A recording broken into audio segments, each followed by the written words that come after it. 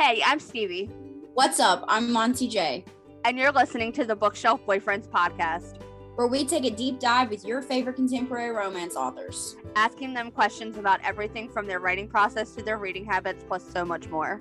Join us as we help you find your next bookshelf boyfriend.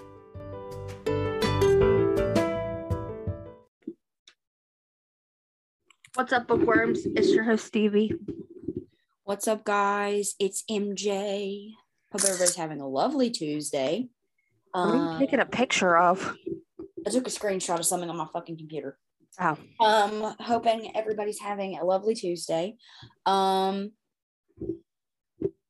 literally have like nothing to say, bro. Like I don't know. I am literally doing nothing besides being depressed and writing. That's it. And waiting for my grandmother's sweet potato casserole. I would like to give a shout out to Kaylee Ryan because Beyond the Game, or I think it's called Beyond the Game. Let me check. Yes, Beyond the Game came out today. And shout out to that because I am so ready for this. I have not started it yet, but I'm going to tonight. Also, Alexis Winter is now a #1 bestseller. For Berry Bossy Christmas, and I'm very proud of myself. I worked really hard on that book, okay, guys? Super happy. Like 30 pop-ins yesterday into groups. She totally deserves it. Super happy for her. And she'll be here next week to talk about said book, so get excited for that. We are very excited. We're always excited to talk to her. She's our buddy. Like, the fact that she just always wants to come back and hang out with us is just absolutely hilarious to me. Yeah, it's like, why do you want to come back and hang out with us? Right? And she's like, next time I'll bring a glass of wine. And I'm like, can we do this in person next time?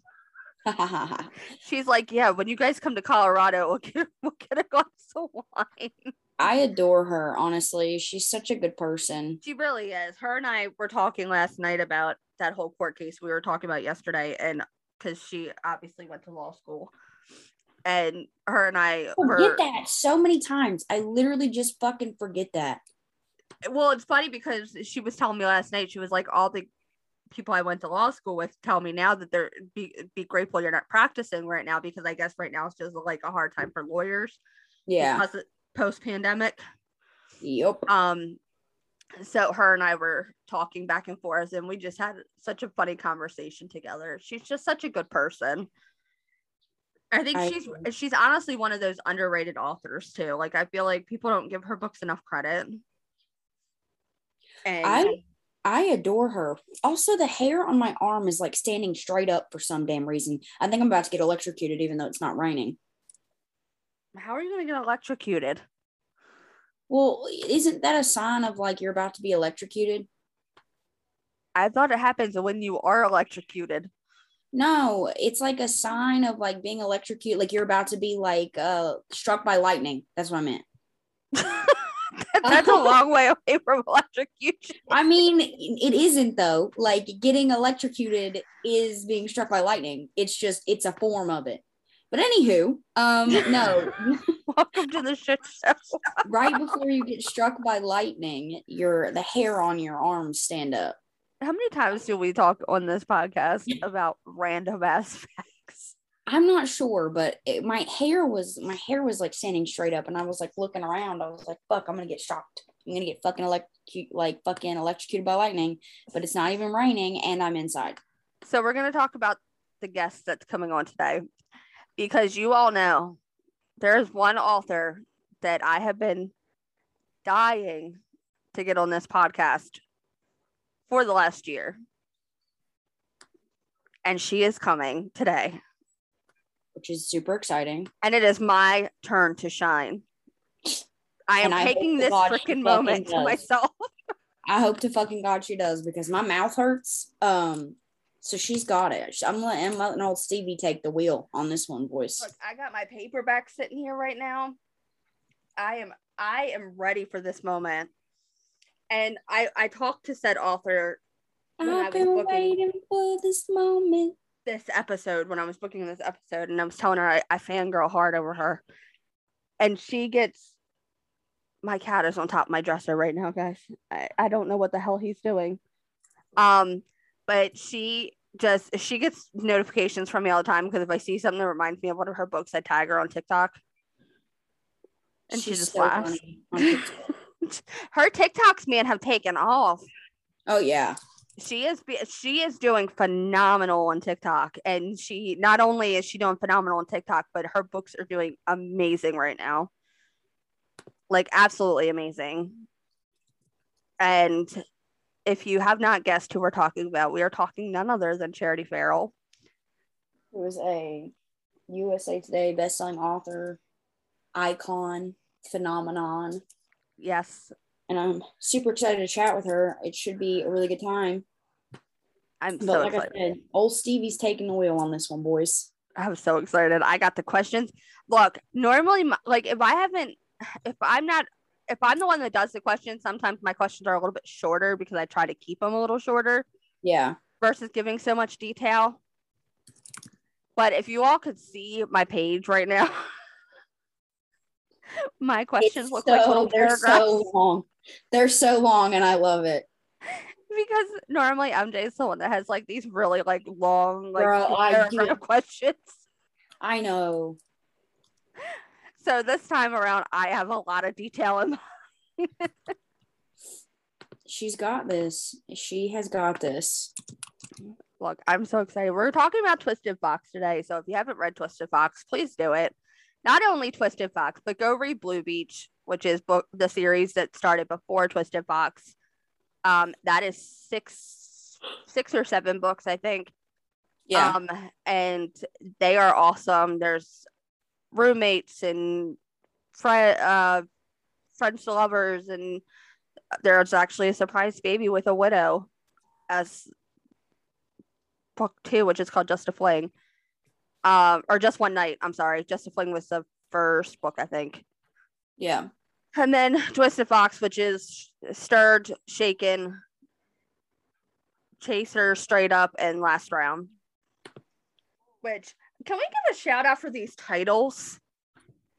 I love them. I love bar themed books just because they're just really fun, like when they're bar owners. Yeah. And these covers are not only legit, but like the titles itself, the fact that she took like actual sayings from a bar. So Chaser, Straight Up, like alcohol themed titles. Yeah. So shout out to that. My cat is trying to eat plastic right now, so we're gonna head on over to talk to her. Yep, we're gonna go chat with Miss Charity Ferrell, or Ms. Charity Ferrell, I'm not sure, about her books and all of that good jazz. So head on over, and we'll be talking in 3, 2, 1.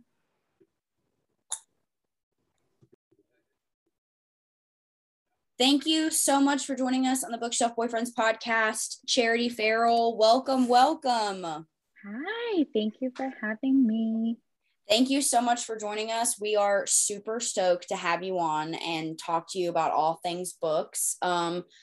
I literally saw a TikTok of you the other day, showed on my FYP, and I was like, God, I want to be Charity Ferrell so bad. I was like, and then I clicked on your profile and I was like, oh my God, I love these TikToks with my whole life. Okay. You're so good at all of that. Oh, thank you. Sometimes I'm like, what am I doing? No, I mean, you're doing fantastic. Whatever you're doing is obviously working. But like, I literally was like, oh my God, why do I not come up with these things? This is so creative. So we're going to go ahead and kick things off and talk about your Twisted Fox series. And as like a huge reader, we're super excited to dive into this, series first. So it is also interconnected to your Blue Beach series. And not only does it take place in a town close by, but it takes place at Malika's, which is Malachi. Whatever. I'm sorry. You're not the first one that did. I had an audio person who did that, and I was like, no. Listen to me. I am not the person to be going to with pronunciation. Okay. I am so bad for it. The worst. Okay. So anyways, what was your initial inspiration for this series?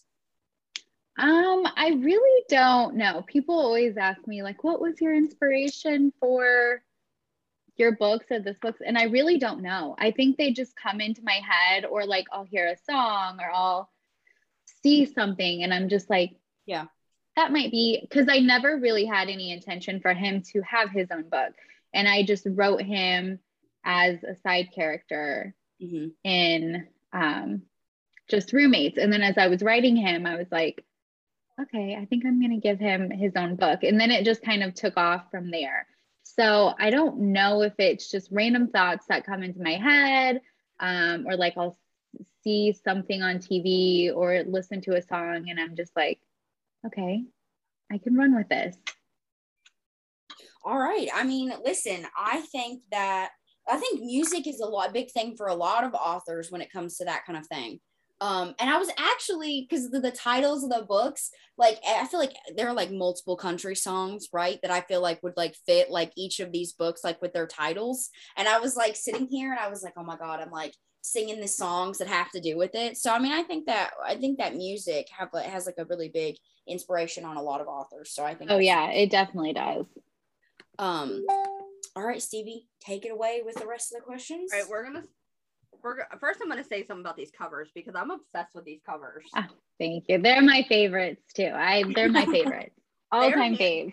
Then add on the new box set covers, and I'm obsessed. Oh yeah, I love those too. I just showed them to MJ the other day, and I was like, now I need the other ones too. Now I need those. Every time you guys release special editions. She did Cassie. I don't know if you follow her, CL Matthews. She did the box set covers. She's amazing. Oh my God. I just am like, how is that like, how did you make that? Like, it blows my mind. And she just makes them. And I'm like, I wish I had those skills. She does great. She's phenomenal. I literally love her with my entire heart and soul. Funny story about her, actually. So she had not been taking custom assignments because I knew that she was working on like the next book in her series, and like she had been super busy, and I was like super bummed out about it because I was just starting this new series and I was like, oh my God, I want to work with her so bad. But she had pre-mades, and I ended up finding this one that like fit the book perfectly and bought it. And then she opened up customs again, and I was like, dude, I already bought this cover from you for a pre-made. It's already a thing. So if you could just match everything to this, I will pay you whatever you need. Like, please, Jesus, just say yes. And she is literally a genius. I love her work. She's so good. She is. She wasn't taking, I don't think, new clients with me, but I think I messaged her and was like, please just take me. And she's like, I can squeeze you in. And I was like, good. And then now I always feel like I'm bugging her because I'm like, can you just do one more? And so she's working on another one for me too. I'm super excited. So she just kills it. She really is. She's been on the show before, so we love her. Oh, she has. She's the sweetest. She was here very, very early on in our journey. I really. So we were very unprofessional with her. Yeah, she's so nice. She's so sweet. So we're going to talk about one of my favorite books, which is Jamie and Cohen's story. Hands down, one of my all-time favorite books. I will reread this thing probably 1,000 times. Oh, yay. And I've gotten so many other authors to actually read this book. Oh, thank you. So this is actually the most recommended one here as well.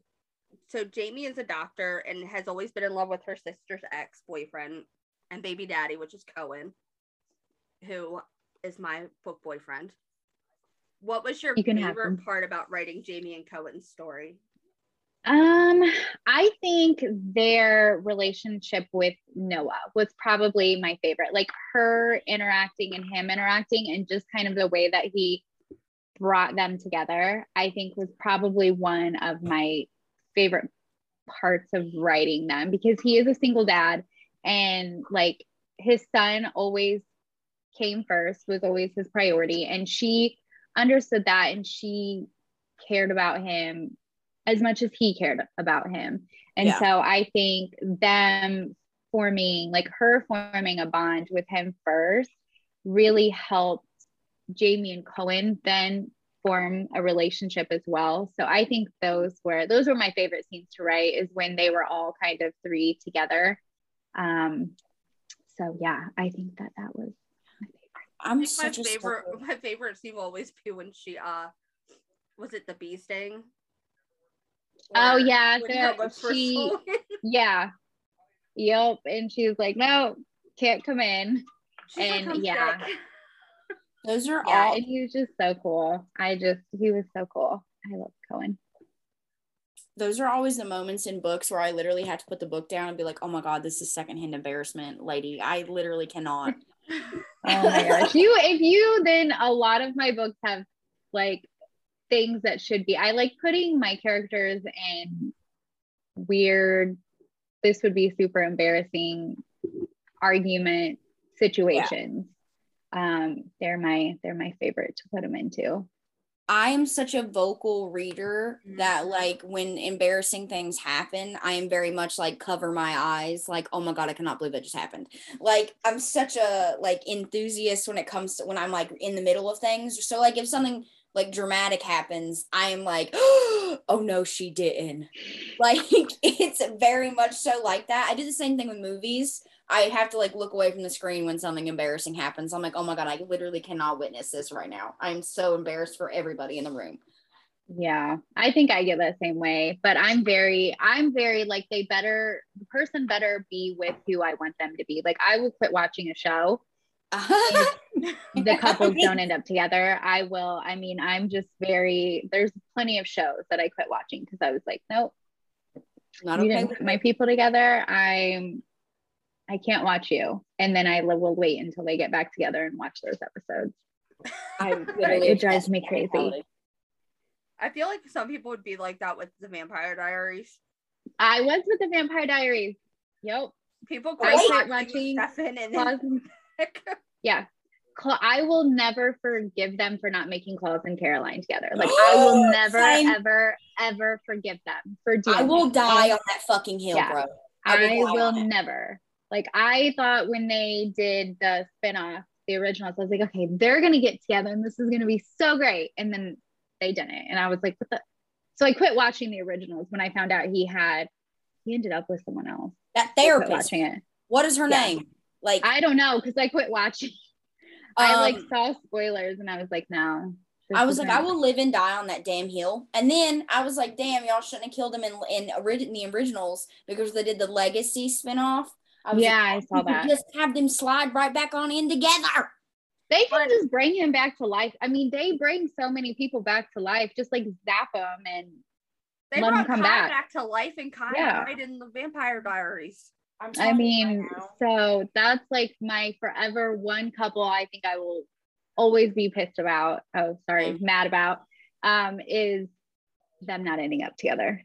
You could definitely cuss on the podcast, but like I dropped so many F-bombs in here. I dropped so many F-bombs on here. It is not even funny. Now, I will say about the Klaus and Caroline thing is if you sit down with my friend Amy, who was actually a writer on the Vampire Diaries and the originals, they have a whole theory of why they did not put them together. I don't care what the theory is. They're heartless. Is that like the theory? I think that their whole, I forget what it was because this was, I mean, my goodness, the show's been off the air for so long now.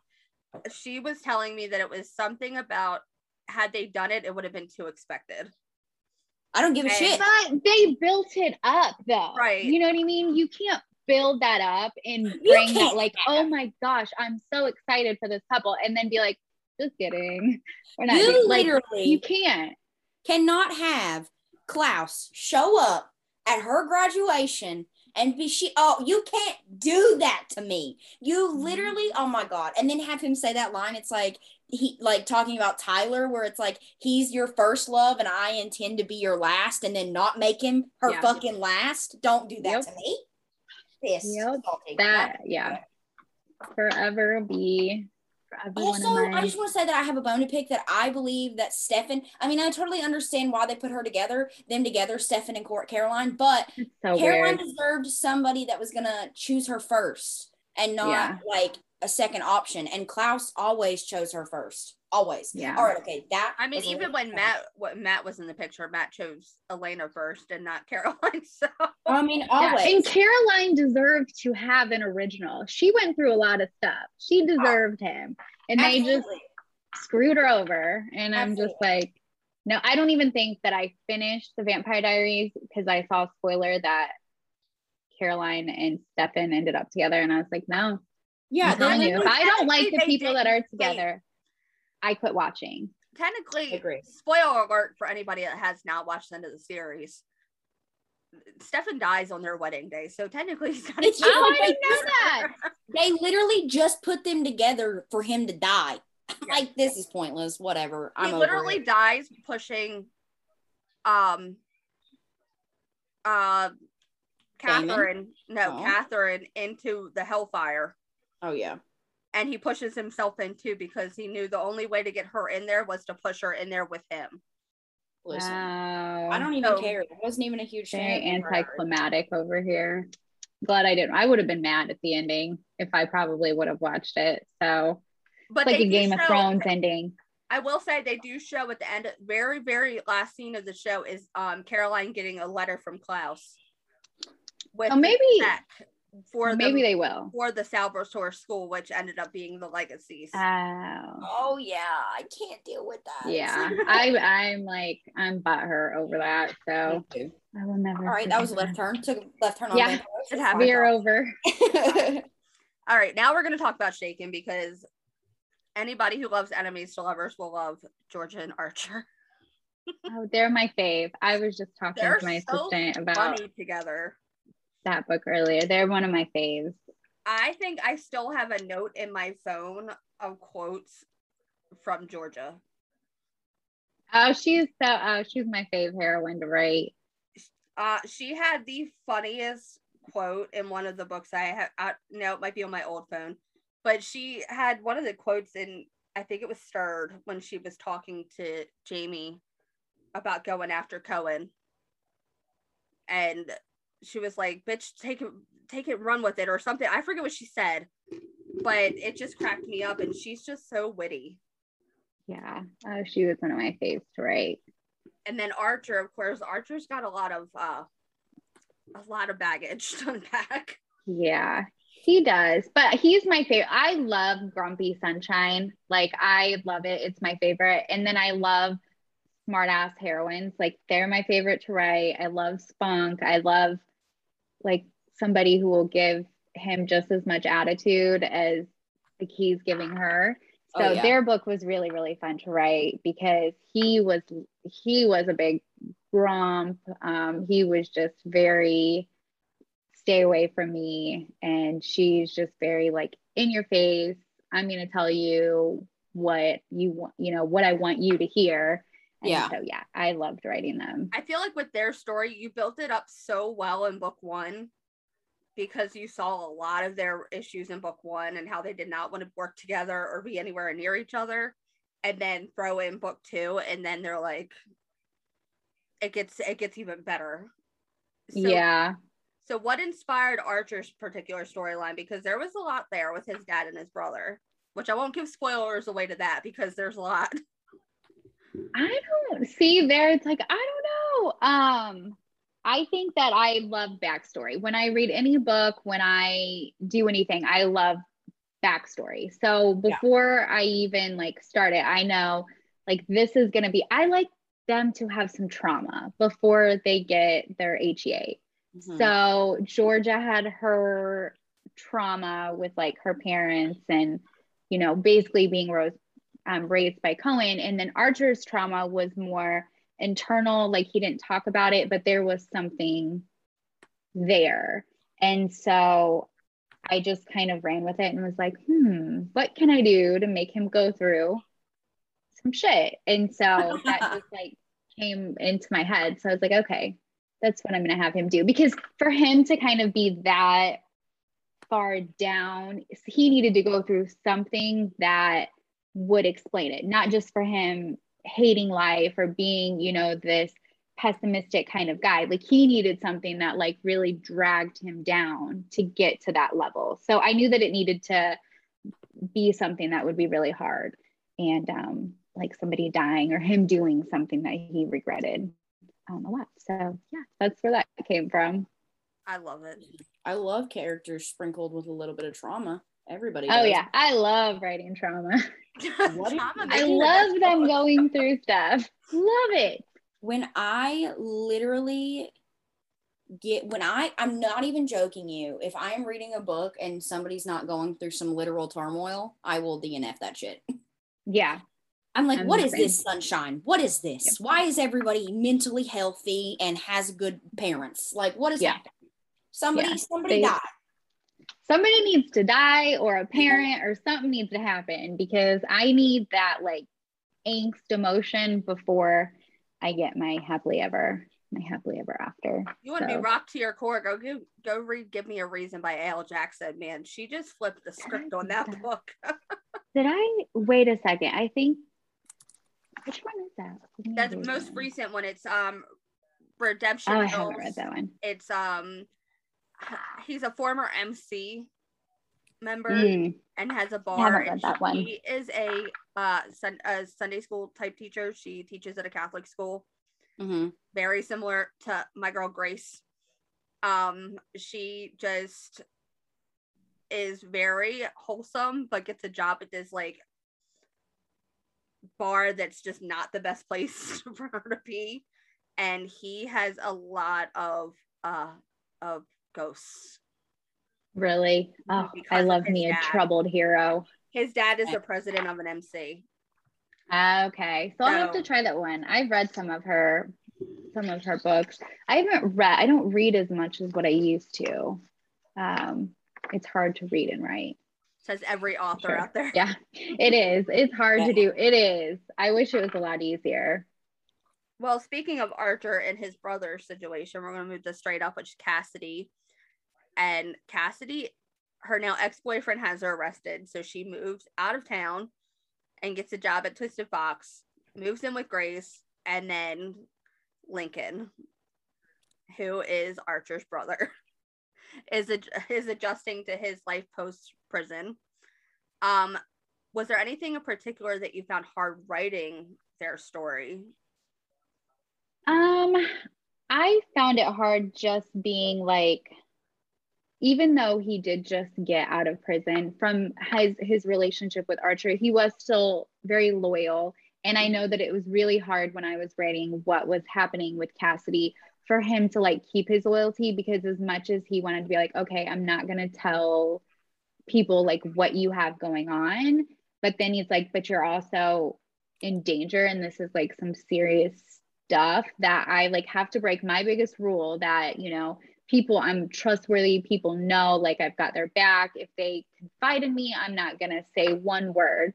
But where he has to break it and be like, okay, like I know you might hate me for this, you may never talk to me again, like you may hate my guts, but I just have to do that. So I think that was hard, and trying to figure out the right timing when that happened, and you know, a way for her to try to understand it too.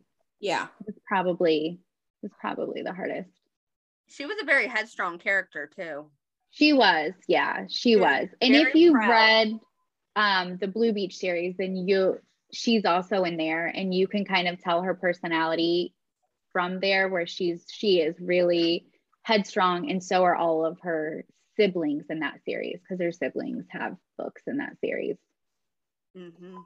Read all of them at this point. Oh, you have? Then you know Kyle and Sierra. Sierra is just like an older version of her. All of them. Every single one of them. Okay, so Grace and Silas are book 4, and this is a true friends to lovers. I absolutely love Grace and Silas' friendship. You get it very early on. Yeah. So Grace and Finn, I think sometimes it's easy to get those confused. I know. Sometimes I do in my brain too. But yeah, they had like a friendship from almost like the beginning. Yes. So when he agrees to be her fake baby daddy, in doing so, these two really end up falling in love. Did anything or anyone inspire this story? Not really. I don't know. I don't write friends to lovers very often. I do a lot of enemies to lovers. So in that, I still wanted them to be friends, but I wanted there to be an issue to where it wasn't just, I love you, we're good. Like now it's to the point where, okay, I am pregnant with somebody else's, child, and I'm stuck. And this puts a big, because some people are like, oh, you guys will end up together. You guys will end up together. And maybe in their minds, they thought maybe, but then now they have this big rock that just got pushed into, their friendship, everything that they have. And now they have to say, okay, it was a lot easier for us to become, to get into a relationship before, but this is a lot more now. Like I'm picking up 100 more things than I would have if you weren't pregnant. Plus I'm dealing with all that, and he'd never been a dad, and he was a bachelor who, was security at a bar. So he was totally different than that type of, family lifestyle. It's like, how do I be a dad? Like, yeah. And my dad's bad too. Like he doesn't have any good, like strong parental figures. So he's like, I barely, I know how to take care of myself. I've taken care of myself for all these years. And now I have, a pregnant best friend that I'm in love with, and now she's having a baby, and, I want to be there for her, but I'm still venturing into how to do that, not only be in a relationship, but now you also have to have a relationship with, her child. Which ends up being a really good story. So if anybody has not read Chaser, they should, because it is such a good book. Now the final book just came out. It did. Not too long ago, which is Last Round. And this is Silas and Lola. This was another enemies to lovers that was kind of built up over time. They were friends at first, but not so much towards the I think it was in Chaser where you got a little bit more of their story again. Yeah. And they've always kind of where things blew up. Yep, and they kind of denied their attraction and avoided the relationship altogether. So what surprised you most about them? Mine was how broken Silas actually was, because in the earlier books, you see him as like just this happy-go-lucky, cool guy, no issues, all of his friends, all the other friends besides him and Lola have issues. And they are the two that are just perfect. They don't really care about love, relationships, all of that. And then when you like dive into them, you're like, oh, okay. He actually isn't this guy that everybody thinks is like this happy-go-lucky guy. Like he has a lot of trauma too. Like his backstory had a good amount of, I'd say, like trauma and, loss and, a lot of things that he went through that he kind of like Archer just kind of like shoved, into the past, somewhere that he was never going to like open again. And then it kind of, as Lola had more birthdays, it was kind of like, oh shit, how am I going to be able to do this year after year after year without anybody finding out why this time of the year always affects me the way that it does, why I can't be there for you on what you consider one of the most important, days. And I'm just not present. I just can't be there for you. Yeah. I love a broken hero. Oh, I know. My fave. I literally love it. I think boyfriends. I think fiction. I think I like them in fiction because if you try to fix them in real life, they'll end up breaking your heart and killing you. That's too much of a job. These are writing. It's just like literally exactly. It's so much easier to write them because you can make them do the things that real guys I don't think would ever do. Especially like literally I was having this conversation with my partner. He was like, I don't understand how, like it's like always the bad boy. Like nobody ever wants a good guy in your romance books. And I'm like, no, we want the bad boy that is going to fix himself. In real life, the bad boy that we end up with is going to have a beer gut and he's going to be hateful 20 years down the road. In this one, we can make him whoever we want him to be. It's like he's like surface bad boy, but on the inside he's really a good guy. Yeah. Yeah. Because you don't just want like I mean, sometimes if you're in the mood for just like a sweet story, I'm then never in the mood for that. Ever. Yeah, but a lot of times I need like trauma and backstory, and somebody has to die or go through some shit before they can be I'm happy invested. again. Yeah, I agree. Yeah. Now Dallas and Willow stories makes a lot of sense. What is it? Oh yeah. So yeah. if the Twisted Fox series was to become a TV or movie series, who would you cast as the lead roles? Oh gosh, I don't know. I actually saw this question and I was like, I'm gonna think of something by the time I answer this, and I really have no idea who I would do. Because people ask if I have inspo for like the characters before I write them, and I don't either. I had all their cover images before I wrote their story. Yeah. So I knew what they looked like. So I really didn't have like a celebrity or somebody in mind because I had them already, a picture of them. So I don't know. I'm going with the cover You got models. any ideas? The cover models should be. Yeah, the cover models should, because I think they're perfect. They really are. They really depict all the characters perfectly. Yeah. So that's kind of who I base them off of, because I found the pictures and loved them and it was like, I know what you're going to look like. I mean, honestly, okay, so when I know that a lot of people are like super picky about the actors/actresses that play like roles that have been turned from books to movies, right? But I feel like with like makeup and like design and stuff like that, you can turn anybody into anybody, okay? Because when it was released that Henry Cavill was going to be The Witcher and I had played that game and read those books, I was like, there is no fucking way in hell Henry Cavill is going to be and then he came out there with that long hair and that white hair and I was like, I retract everything I said prior to this television series coming out, because Henry Cavill is now the Witcher, the only Witcher that is ever going to be in my head. So I mean, I think that honestly anybody could play anybody.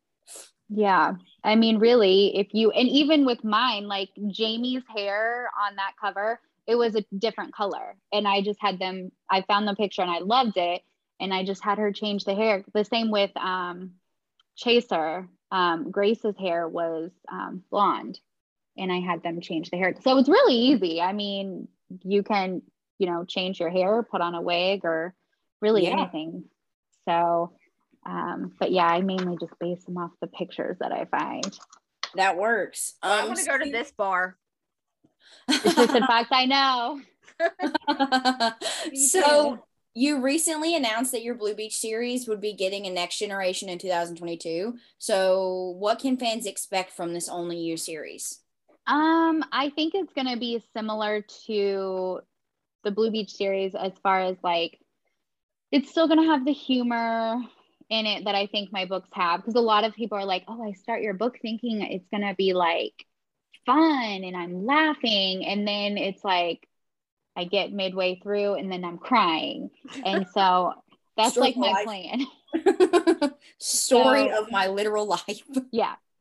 So I like to start them off like kind of funny, humorous. And then I like people to cry. That's like my favorite when people tell me you're catfishing people with rom-coms.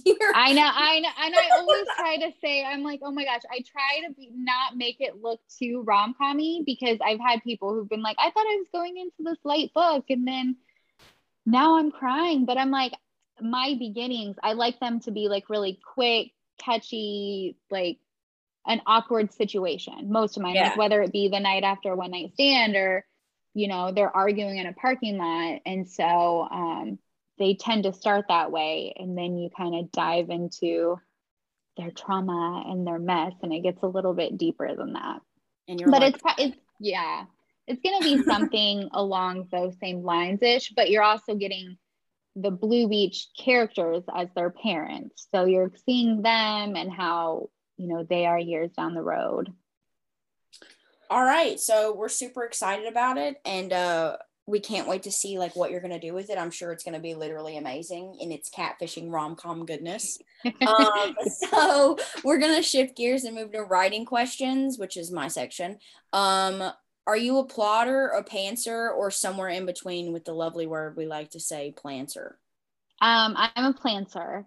So I've started to move into plotting more. Like when I first started writing, I had no idea. I would just write and stuff would come into my mind and I just keep going. But I have started plotting more, but there have been a lot of times where I've thought I've had an entire book plotted and I've deleted 75% of it because it's just not working. And so things change. Like I was just talking to my assistant this morning about the next series, and we were talking about book 1, and we were like, well, we never know, it might change, because there have been instances where I've scrapped a whole book almost and restarted. So yeah, it's depressing, but it happens. But yeah, so I've been trying to plot more, but I still end up pantsing some of it too.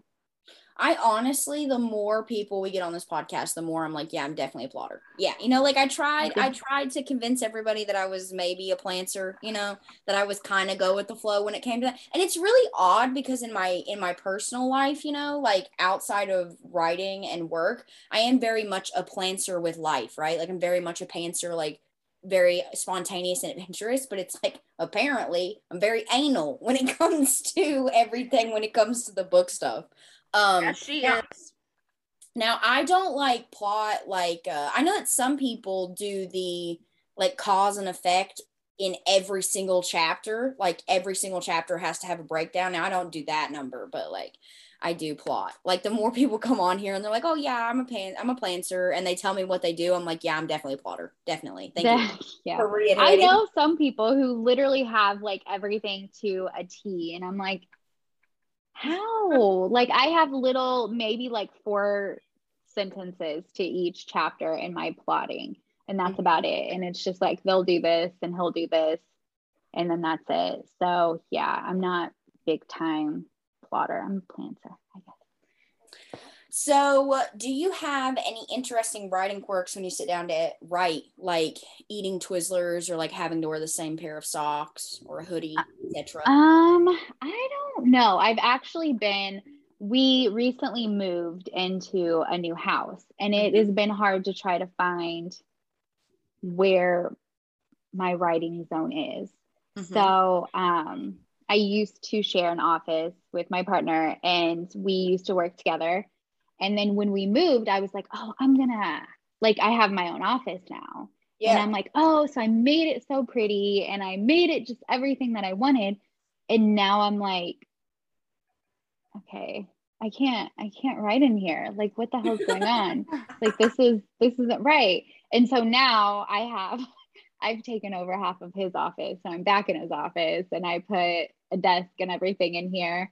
And so I don't know, but then I move around the house too. So I think it depends. If I'm editing, I have to have complete silence. I put headphones on, but if I'm writing, I just I move into different rooms. So I really don't have like a ritual. I wish that I did. I've tried to, but it just doesn't work. It doesn't work for me. I've tried to like get up and write in the morning and sit down and light a candle, and it doesn't work for me. Be aesthetically pleasing, and it just is not happening. Yeah, no, I know. I'm like, I spent so much time on this, and then now it's just kind of, it's a pretty room to look at. But I do have I do any like books in my store. I do all of that in there too. And sometimes I'll do editing and stuff, but I kind of just I'm trying to find the best place here where I can write the best at. So, yeah. But I wrote so long in the same place that I think it's messing with my head, because it's like, you wrote here for years and now you're moving us somewhere else, and my brain's still adjusting. Yeah. So what do you like to do when you're not writing? Which I feel like is, like with authors, it's like, what do you mean not writing? I know. Well, I took a break, or I'm on a break. I moved all of my releases back, which I really was nervous to do. So I'm on like a mental health break from burnout. So I'm now trying to figure out what I do in my spare time because I used to just write all the time. But I watch TV, you know, I have a dog. I hang out with my dog. I online shop a lot more than I probably should. For my life. And I know. Can't stop myself. But yeah, that's really it. We kind of just hang out and like I said, we moved, so it's been a job getting everything, ready and together in the new house. So yeah, that's about all I've been doing. I mean, honestly, I think that taking breaks for your mental health is super important, and that, you knowing that you needed to do that, I think that's a great thing. Yeah, it's hard to try to keep up with releasing because so many people release a lot. Yeah. And I'm a slower writer and I rewrite a lot. And so it was just like hard because I'm like, I cannot be somebody that releases 5-6 times a year as much as I would want to. It's just hard trying to keep up, but now I'm just like, I know I can't keep up. Like I'm a good 2 a year, maybe 3. Yeah. And that's all I can manage. I wish I had the strength to write 5, 6, 7 books like some other people do. I'm like, I cannot. I could never. No. Some people can, like, and I'm like, how can you do, like, they write like 10,000 words a day. I'm like, you're freaking a psychopath. How? That's what you are. Like, I can write 300 words and then take a break. I can do about 1,000, 1,200. But my issue is then I go through and I rewrite those words like 4 or 5 times. And I've tried to stop myself and I can't. I have to rewrite. And even if I change one word, I still feel like I'm doing something. Right. So this is my favorite question for authors. What is the weirdest thing that you've had to Google for a book? I was trying to think of this one. And I always know whenever I Google something, I'm like, this is really weird.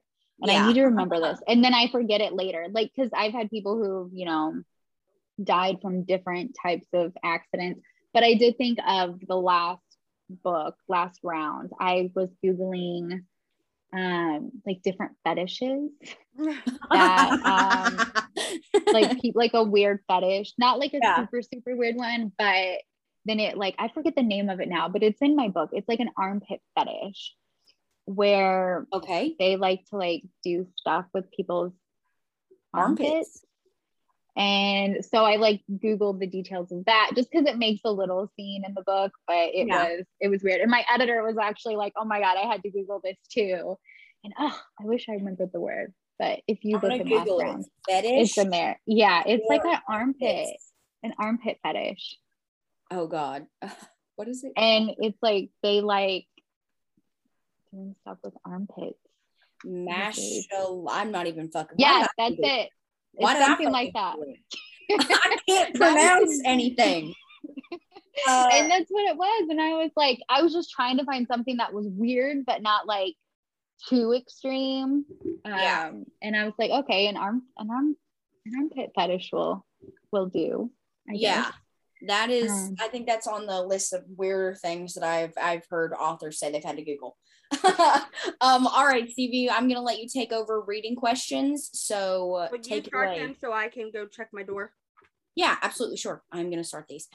So what book has your favorite cover?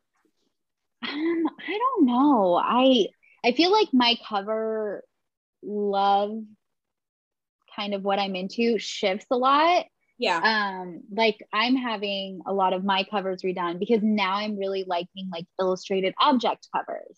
Yeah. And so, but I feel like maybe in a year or two, I'm gonna be like, but I've been loving, like, I know we were talking about Cassie earlier, but now whenever I see a type of cover that she does, because she has such the like gorgeous just object covers and like flowers and design, and I'm like, these are so freaking pretty. Like I'm obsessed with these.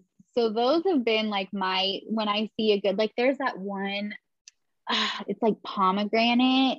Promises and Pomegranates The by Savon Miller. cover is gorgeous. Absolutely. And I bought cover. it. I didn't even read the synopsis. Like I saw the cover and I was like, I don't even know what this book is about. Yeah. But this cover is gorgeous. Like I've got to have it.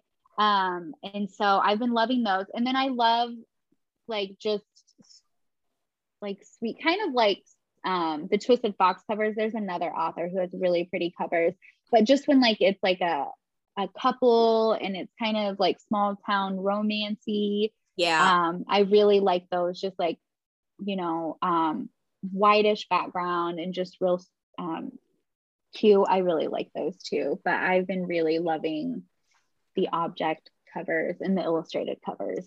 I think that TikTok has shown, like, I feel like people on TikTok love themselves like a discreet cover, you know, like the pomegranates, like they're really into those covers, which I love because don't get me wrong, like I love a hot guy and I love a couple, but like I've always been obsessed with like object covers. I think they're so cool. I love them. And like Promises and Pomegranates is like one of my favorite covers of all time. And Stevie will literally tell you that I bought Claire Contreras's Fable and Other Lies, and I had no idea what the book was about. It could have literally been about like shoes, and I would have still bought it because the cover was that pretty. Oh. Yeah, I think I have that one too. But yeah, I think it's really helped too, because a lot of times as authors, like romance authors, we thought we have to have a hot guy on the cover. Like, yeah, if we want to sell our books, we have to have a hot guy on the cover, because that's how it kind of was.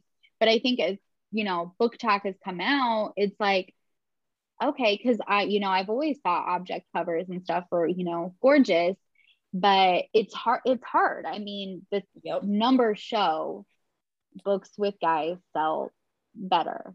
And that's why I'm going to put naked guys on hardbacks so I can do both. Yeah. See? So that's why I did special edition covers, because I was like, I want to try this out, but I'm kind of afraid to like jump full in because it's a whole series. So I did the special edition ones, which I was obsessed with. And then so now I'm redoing my Blue Beach series. They're all getting new covers. So I'm excited for that. Super exciting. I know. I'm like, I just want to release. They're all done except one, but I want to like show everybody them all the time until they're ready. I'm gonna need to win the lottery with all these special edition covers. I know they're coming out everywhere. I am the worst. Like I literally got a set of books for my birthday from Alexis Winter this year, and she recovered them as soon as she sent them to me. So then she's like, I'm sending you the other set. And I'm like, so now I have two sets of them. I have the original covers and the new covers.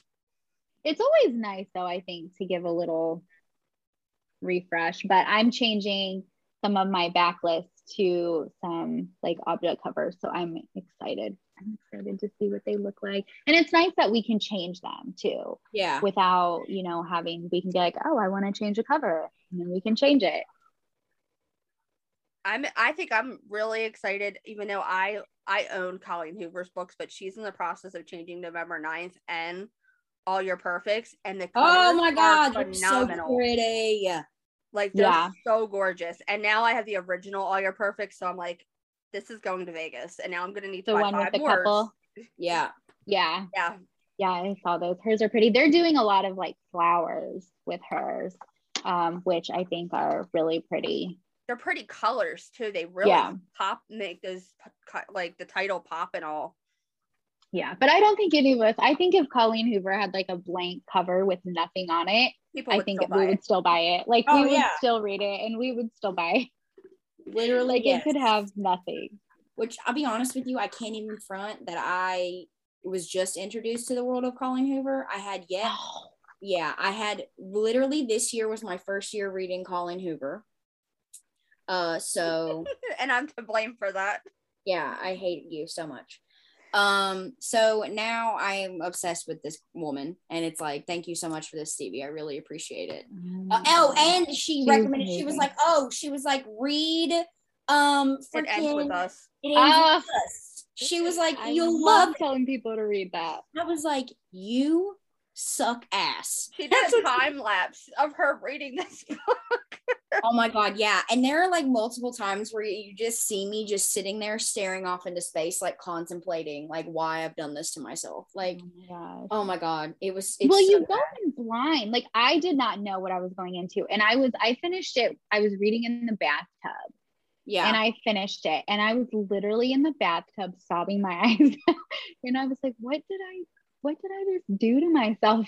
And so now when anybody's like, what book should I read? I'm like, it ends with us. Like here, like I have a couple copies actually myself. I'm like, read this. Just read it. Let me know what you think. I no joke when the scene where he's like, naked truth, where'd you get the magnet from, Lily? I literally, oh my God, every single time I was like, this is going to end so terribly. This is going to be so bad. I cannot deal with this. So yeah, I had like a mental breakdown, but it's fine. And Justin Baldoni better not screw this movie up. He's going to do great. I think it's going to be great. I think it is. And if he is not the lead character, I'm going to be pissed. I'm interested to see how they're going to do the time hops with the letters. Like I'm interested to see how they're going to do that. Are they going to do like all of Atlas and Lily in the beginning of the story and then do Ryle and Lily and have Atlas appear? Like, are we going to get flashbacks? Like, I'm very curious. I hope they do flashbacks. I think flashbacks would probably be I mean, I'm no movie producer, but I think I love a good flashback. So I think it would. But I'm excited who we're seeing for the cast. Oh my God. Yeah. Ryle is not the sexiest hunk of person I've ever seen. I'm telling you, Justin Baldoni needs to be him. Ryle is There is a campaign on TikTok about this right now. No. Really? Yes. I don't want him to be Ryle. It's so funny to see the TikToks where people are like, I love Ryle. And I'm like, you just wait. You're not going to love Ryle later. I've seen people so many times. And they love him. And I'm like, yeah, you just wait. But it's like also I'm so guilty. I was like, I loved him too, you know? I was like, oh my God, these naked truths are so fucking cute. Like, I love him. He's a doctor. And then I was like, oh, just kidding. I'm so joking right now. I hate this man. So it was just, that book traumatized me. That book literally traumatized me. She's like, which one should I go into next? And I was like, please go read Verity. You need to read, have you read The Idea of You? No. Have you read it, Phoebe? I might have. I have to see a cover. I think you'd remember. If you need to read that book too. That book, I literally wanted to throw my Kindle across the room after reading that book. There's been, It Ends With Us and Idea of You are probably the two books that I want to say I still thought about for like days and I was still frustrated. Yes, I have read this one. You have? Did the ending not pee you off? I get really irritated with books. Oh, the ending. And everybody I've talked to has been like, I won't even read that book, or I don't even recommend that book to people because the ending, I was so mad. So if you need another one with an ending that makes you be like, wait, what? Read that one. It's probably one of my faves too. I'll get a call like, what the fuck did you just give me? That's what my friend was like, yeah, read it. It's so good. So I'm like, okay. It's older woman, younger guy, which I don't read a lot of that age gap. But I was like, all right, I'm going to try it out.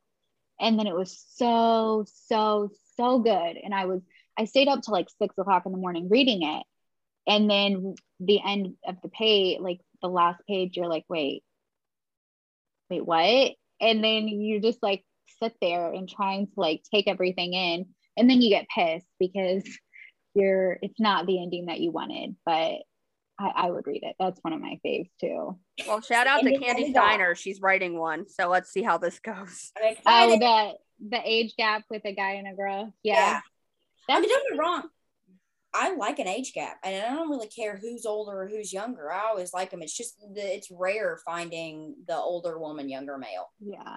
There was another one I read years ago. I forget that I enjoyed. I don't feel like there's that many out anyways. Like it's not a big trope. I agree. versus, It's normally the vice other winner. versa with Yeah. older man. And then Yeah. what question am I on? You are on what attracts you to a book, because Oh. I took the first one. Okay, so what attracts you to a book? The cover, the blurb, a recommendation from others, or the title? I take a lot of book recs. So if somebody's like, you need to read this book, it's so good, then I do that. And then, like I was just saying, if I see a cover that I love, I get it and I don't even know, like, without even reading the blurb, without reading anything, I'm like, I like this cover. And I have no idea. Or if it's an author that I've read previously, I usually know I'm going to like their books without, reading the That's blurb. how I am. Although I do buy someone cover whims. I tell you something right now. I tell everybody that comes on here, Penelope Douglas could be offering off a blank sheet of paper with the word "it" on it, and I'd still buy it. Yeah, I think when you have those authors that are your, that you love reading, you're just gonna one click them. That's how I am. But I do a lot of book recs from people too that are like, you need to read this book. I think you, Kaylee Ryan, and probably S.E. Stevens are my one clicks. Like, there's pre-orders like for days on my Amazon right now. Yeah. For, like, all sorts of books. Good old pre-orders. Yeah, I have some like that too. Like Colleen Hoover, which I've said, I'm like, I just buy hers. Trying to think. Like I said, I haven't read in a while though. Elle Kennedy, I'm obsessed with her books. I love her books. So I've pre-ordered any new releases that she has. Nothing like those Briar You boys. Yeah. And then Kennedy Fox, who I love Kennedy Fox. Yeah. Those Bishop boys, man. I know. They know how to write a good boyfriend. They do. Especially cowboy ones, man.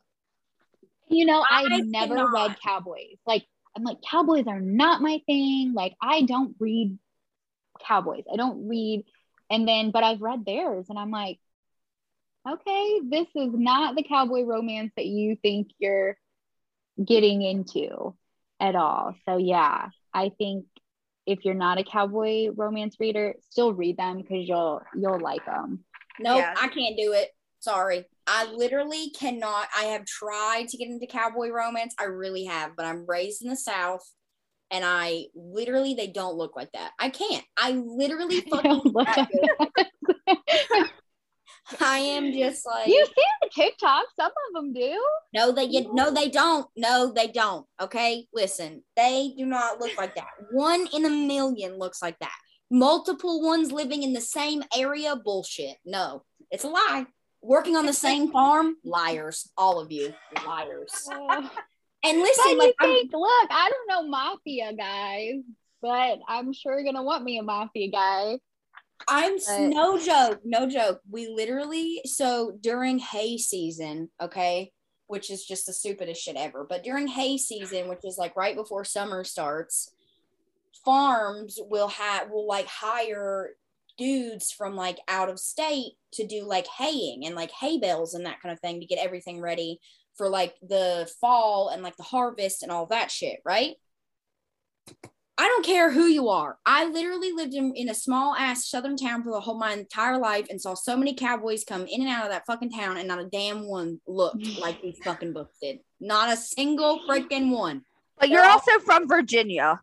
Okay, see, they're in Texas. I literally live on the border of Tennessee. On the border of Tennessee. Yeah. I mean, just give one a try. And some of them, not all of theirs are cowboys either. Like they have their Checkmate series is not so cowboy.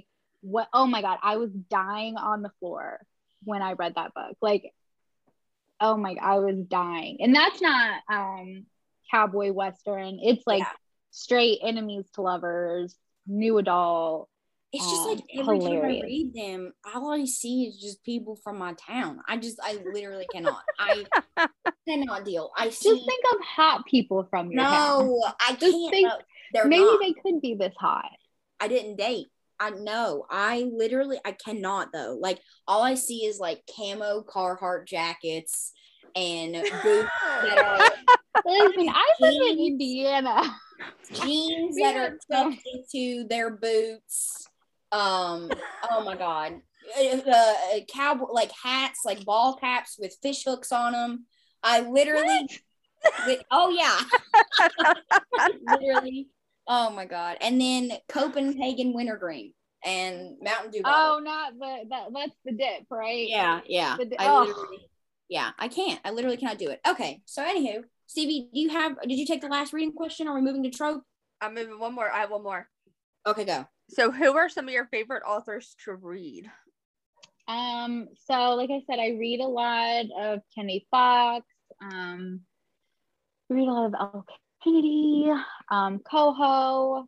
I've been into thrillers lately. I've like taken a break from romance and I've been reading some thrillers. Mm-hmm. By Keeland, I read a lot of her. Yeah, I read a lot, and I don't know if you guys ever do just contemporary or women's. I read a lot of Jodi Picoult. I don't know. Oh, if any of yeah. you guys. Oh, she's amazing. I love her. Throwbacks. Oh yes. Oh, from the day, yeah. But I love her. She makes stuff. me feel empowered. Yeah. Oh, she's just so things that I would not think I would enjoy reading about. I'm like, Yeah. this is so good. Like her That's Amish books? I haven't read that one, but I do have it. But The Pact will forever, ever be one of my all-time fave books. It's amazing. That and The Bronze Horseman. I don't know if you guys have read. Yeah. Oh my God. It has been on my Kindle for months. I think it's almost been on there for a year now. And I still have not got around to reading. Oh my God. It's long. It's long. And I did not think that I would be into it because it's historical. Yeah. And I don't like historical. It's amazing. It is. It's not, but it's not, you don't feel like you're reading historical. It is just, it's amazing. Like I was like, I don't think I'm gonna get into this. And then I couldn't stop reading it. And I've read all 3 books and they're like long as hell, but they're so good. I'm gonna have to check it out. Also, P.S. I know that we were talking about promises and pomegranates. That's such a tongue twister. She's about to release a new cover for the second one in the series called Vipers and Virtues. And the cover reveal for that is in a week. And I'm so fucking excited. Wow, I bet it's gonna be pretty. Oh, I still need to read the book. I don't even know what trope the book is. Oh, it's a Hades and Persephone retelling, but like novel style. Yeah, I haven't read it yet, but I just saw the cover and I was talking to a friend and she's like, "Oh my gosh." She saw the cover too. I don't think either one of us have read it, but I was like, this cover is just so pretty. It is a really good book. I need it. I think Emily's getting ready to reveal her cover too, which is the second book in the Hooked and that one is I think it's Scarred. It's Scarred, yeah. Who, Emily McIntyre. Okay. She's actually Sav's best friend. And they co-write sometimes. They co-writ Be Still My Heart, which is out now. Yeah, it's the cover for that's stunning too. Okay. I want to punch them in the throat for their covers. They do have some gorgeous covers. Yeah, so good. All right, so we're gonna shift gears and move to the last section of the podcast, which is trope questions. So what is your favorite trope to write and why? Enemies to lovers definitely is my fave. That's what most of my books are. I have a few friends to lovers thrown in there. But yeah, enemies to lovers is my favorite to write. Mafia is one of my favorite to read. Although I haven't read any mafia yet, but I do love a good mafia romance. I love to get abducted by a man. I know. Like I'm crushing on this serial killer right now. Oh my God. Literally me. Okay, if you read those kind of books, you should definitely check out Trisha Wolfe. That's literally all she writes is serial killer romance. I have to write that down. I'm actually writing that down. Start with Born Darkly. There's a duet and both of them are already out. It's Born Darkly and then something Madly. I can't remember, but it is literally about a psychologist who interviews serial killers. She's like a profiler almost. And she's interviewing the angel maker of Maine. And he's he's a serial killer and his name is Gray. And oh my God, I fucking love him. And they fall in love. It's really good. So it's like a romance of, why am I forgetting the name of the guy who, Hannibal. It's like a Oh my God. romance Literally, Hannibal. yes. Literally, he doesn't eat people, but literally, yes. At least that's a good. He doesn't eat people, but And that's like my favorite genre trope. I honestly believe that because, okay, so I read a lot of horror, like Stephen King and H.P. Lovecraft and Ray Bradbury and R.L. Stein. I read a lot of those, which is just really weird considering I read romance. But every single time that I write romance, but every single time that I'll read a book by them, or like James Patterson, who writes serial killer thrillers, I'll be like, oh my God, but like, what if there was a love story here? You know, like, what if we did this? So yeah, those are basically my favorite. Romantic thrillers, serial killer things. Those are my favorites. You know? Did you ever read Accidental Witness by, is it Sam Mariano? Let me see the cover. I'm a cover person. Oh my gosh. Like, I am literally, my friend and I both read it and we were like, what is wrong with us? Like, why do we love this man who he did some bad shit to the heroine too. And we're like, why are we obsessed with him? Like, what is wrong with us in the head that we love this man? Well, Mateo, I guess I'm gonna have to do it. It is so good. Like, you're like, what? You're literally like, what the hell is wrong with me for the things that he does to her? And I don't care. But you're like, I love him. Like, he's this terrible guy who needs to be in prison, but I love him. And so if you like books like that, you'll like Accidental Witness. That's me every single day of my life. And I blame that on the reason why in the first season of You on Netflix, I was like, yes, Joe, you kill that person because that's what you need to do to end up with Beck. Murder. And then I haven't watched You yet. I read the book.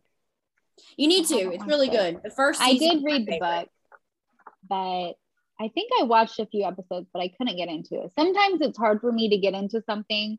Mm-hmm. If I read the book years ago when it first came out. And so by the time the show, I was like, I don't know if it's going to be as good, but I do need to try. I need to try it again. Because I was like, I need to go to therapy immediately. All right, Stevie, take the next question. What is one trope you would eventually like to write and why? I want to do a thriller. So I have a thriller draft on my computer and I have a few of them, but there's one that I'm like working on when I'm like in a funk, but that's like my number. If I'm like, I would love to genre hop into something else. I would love to write a thriller. Is it like a thriller, just regular straight up thriller, or is it like thriller romance? It's just a straight up thriller. Okay, cool. I'm here for both. Like no romance in it. I would love to write a mafia one day too. I just feel like you need to have everything so perfect for that. A lot of world planning. Storyline. Yeah, that hasn't been like used before. But yeah, I wanna finish my thriller. I'm here for it. I do love me a good mafia too, though. Oh yeah, I know, my fave. I'm trying to get MJ to read Merciless by Willow Winters. I haven't read that. I do like Danielle Laurie. Have you read her? I love her. Read that one. Oh my fucking God. Don't even get me started on that game series. Yep. I am literally in love with Christian. I am in love with that man. I'd let him slice me up into pieces. I really would. If he could keep It's good. It's good. I read it and I was like, oh my God, this is. And I had never read her or anything before. And I think I picked it up randomly. I saw somebody post it on Facebook. Yeah. And I was like, And then I was like, oh my God, this is so freaking good. Like, I started reading all over TikTok too. Yeah, and now it's all over TikTok. And it's so well deserved because it's like, it is such a, I mean, they're so good. Series.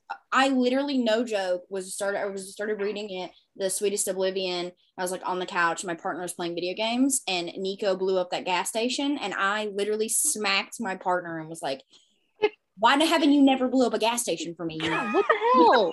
Like, what the fuck? I was like, in love. I was like, you don't fucking love me. You don't love me. And he's like, what are you talking about? And I literally know, I am not even joking you. I do that to him every single time. My favorite book of all time is Song of Achilles by Madeline Miller. And I reread it like literally every single 2 weeks. It's like, I'm not even I joking. I'm haven't obsessed read with that. I've heard of it, but I haven't read it. It's my fave. I literally love it. I'll have to add that. I'm just writing books down over here. Don't mind me. She's gonna have a whole list. I know. I'm worse for book recommendations. But every single time I read it, I'm like, you don't love me. Like, you don't love me like Achilles loved Patroclus. Okay, you don't love me like that. He's like, what the hell are you talking about? Drag somebody's body around Troy like multiple fucking times because you are so like devastatedly, angstingly broken that I've died. You wouldn't fucking do that for me. And he is like, you're on crack. You are literally on crack. And I'm like, no, I just know what the definition of true love is, and that's not it. Okay, this is not it. At least he's taking you to Vegas for the signing. It's fine. I know. See? He does love you a That's little bit. somewhat true love. The poor thing is just like, I don't know what you want me to do. Like, I don't understand. Do you want me to go kill someone? Yeah.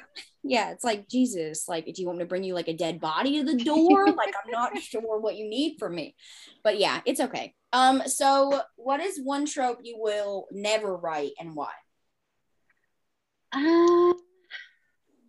One trope. I don't know. I don't think I could ever write anything historical because I don't know enough about that. Strict. Like, yeah, I don't know. I history is not my thing. I don't think I could ever write history. Plus, my books, I use a lot of like terms that are like people only like in our generation would know. So I would have no idea how to write any type of dialogue that's like in historical romance. I wouldn't know what the hell I was doing. So yeah, that's probably it. That or like a nonfiction.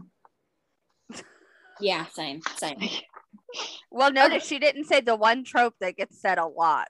Well, the two tropes. It's like my trope. We have a theory on this podcast. Okay. And normally with this question comes two answers. It's either the one that I love or the one that MJ loves. So it's like, is it reverse harem? Yeah. That's MJ's. Yeah. That's MJ's, but can you guess what the other trope is? Is it incest? No. Okay. That's one. What is it? It's Surprise Baby. Oh, Surprise Baby. I love Surprise Baby. If somebody says, like when we ask, what is one trope you'll never write? If somebody says Surprise Baby, then their favorite trope to write is reverse harem and vice versa. Okay. It has never failed to not end up that way. Yep. See, I don't think that but I'm like, I never say never. I don't know if you'll ever see a reverse. I don't know if I could write one. I don't read a lot of RH. I do. Oh my God. But yeah, see, I don't read it because I'm just like, I usually, I don't know. There's so many body parts for me. There is. And I'm like, I already spend enough time like writing one sex scene between two people. Like it's a whole day's work. Like I don't know if I can add like 3 more people in there and not like my head explode. So I props to the people who can, because I know I couldn't. I think the biggest issue with people with reverse harem and not liking it is because they think it's all smut, right? And if you find, and don't get me wrong, there are definite reverse harems that are just sex, but there are ones that are really well done where like you get POVs from each of the men in the harem and you kind of see how they all work together really well. And I think those are the gems that make reverse harem such a good genre, like such a good trope. And speaking of Cassie, C.L. Matthews. I was going to say, shout out to Cassie. It's the best reverse harem series I've read in a long time. I love her Here Lies a series. So good. Yeah. I think it's hard because I'm like, let my boyfriend say there, like, there's going to be someone else. I'm like not having it. Like, I think I'm like not happening, but I'm like, I just can't put myself in the mindset that I'd be like, okay, there are a lot of things going on. We're going to share somebody. Like, I just feel like I couldn't put myself in the mindset to probably write that. Cause I'm like, you touched on, I'm like, I've got multiple personalities and each of them need a person. But yeah, I don't write a lot of forbidden-ish. I think my forbidden-ish is like not near on some other people's forbidden. Me. I feel like your forbidden-ish would be Cohen and Jamie's story. Right. My forbidden is guy falling in love with baby, or a girl falling in love with her sister's baby daddy, or like I had one who fell in love with her counselor. But yeah, I don't feel like her into forbidden is my fluff. Yeah. I feel like 100%. I'm a garbage disposal of tropes. Like, I have read just about anything you could think of. I have read it, and I'll try anything once. I don't even care. But yet she still won't try a surprise baby yet. I have read books with surprise baby in it, Stevie. We've had this conversation. It is not a trope that is a deal breaker. Like, if it happens in a book, I'm not like, ew, I'm putting it down. But it's not something that I search in on Amazon, surprise baby. Like, I don't do that. That's not a trope that I'll ever be able to do that with. And I think that's a lot because I don't want children. So it's what I go searching out for. I have like 80,000 siblings. I know what it's like to have children in the house all the time. I don't want it in my book. No, thank you. I'm fine. Kid. But that's why you read them in books so you don't have them in real life. Like I don't have children, so I like writing them because I know like they're not going to be in my house film stuff, but I can still like put myself there and give them a kid. But I can't. I'm the oldest of 5.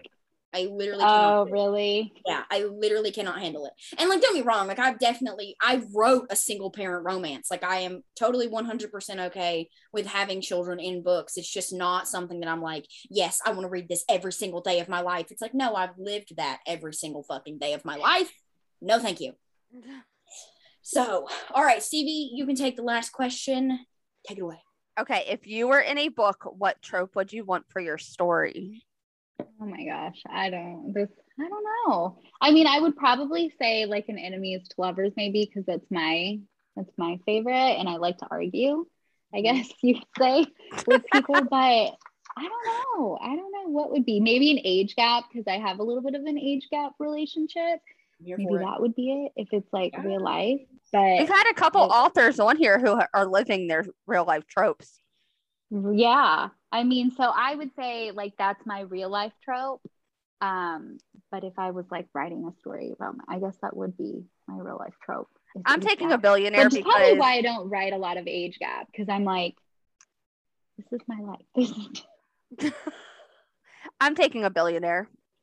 Oh, yep. Oh, I didn't think about that one. Look, money, they say money can't buy happiness, but it sure as hell can help. Yeah. Oh, yeah. And it can buy me a library. So that's what I'm thinking. Books. Exactly. I'm running out of space right now. I need more. So if you need a bigger house too. So exactly. It can buy you a bigger house to put more books. I can have my own built-in library like Belle and the Beauty and the Beast. Yeah. Mine is 100% a reverse harem. 100%. And she has it picked out too. Yeah, I do. I have all of my harem already picked out. And they're all book boyfriends. If I'm building a fictional world, then I'm going to put my fictional boyfriends in that shit. So, I mean, listen, I will include, I'm pretty sure like at least one of them is a billionaire. Like at least one of them. You gotta have like a billionaire, then like an age gap, and then literally every trope in there. Oh, literally. I literally even have Break down your harem. Okay, I have so I have Wrath from Dark Lover by J.R. Ward. He's a blind, yeah, I've read that one. He was like literally my baby daddy. And then I have Aaron Warner from the Shatter Me series, Love of My Life. Wait, no. I swapped him out. I have Simon Blackwell from Medicine Man by Saffron Kent. He's a therapist, and I think we all need that at some point. Psychiatrist, actually. 2 in 1. Exactly. And then I have Daddy Zeus from Welcome to the Dark Side by Gianna Darling. Okay. Rowan Whitethorn from the Throne of Glass series by Sarah J. Maas.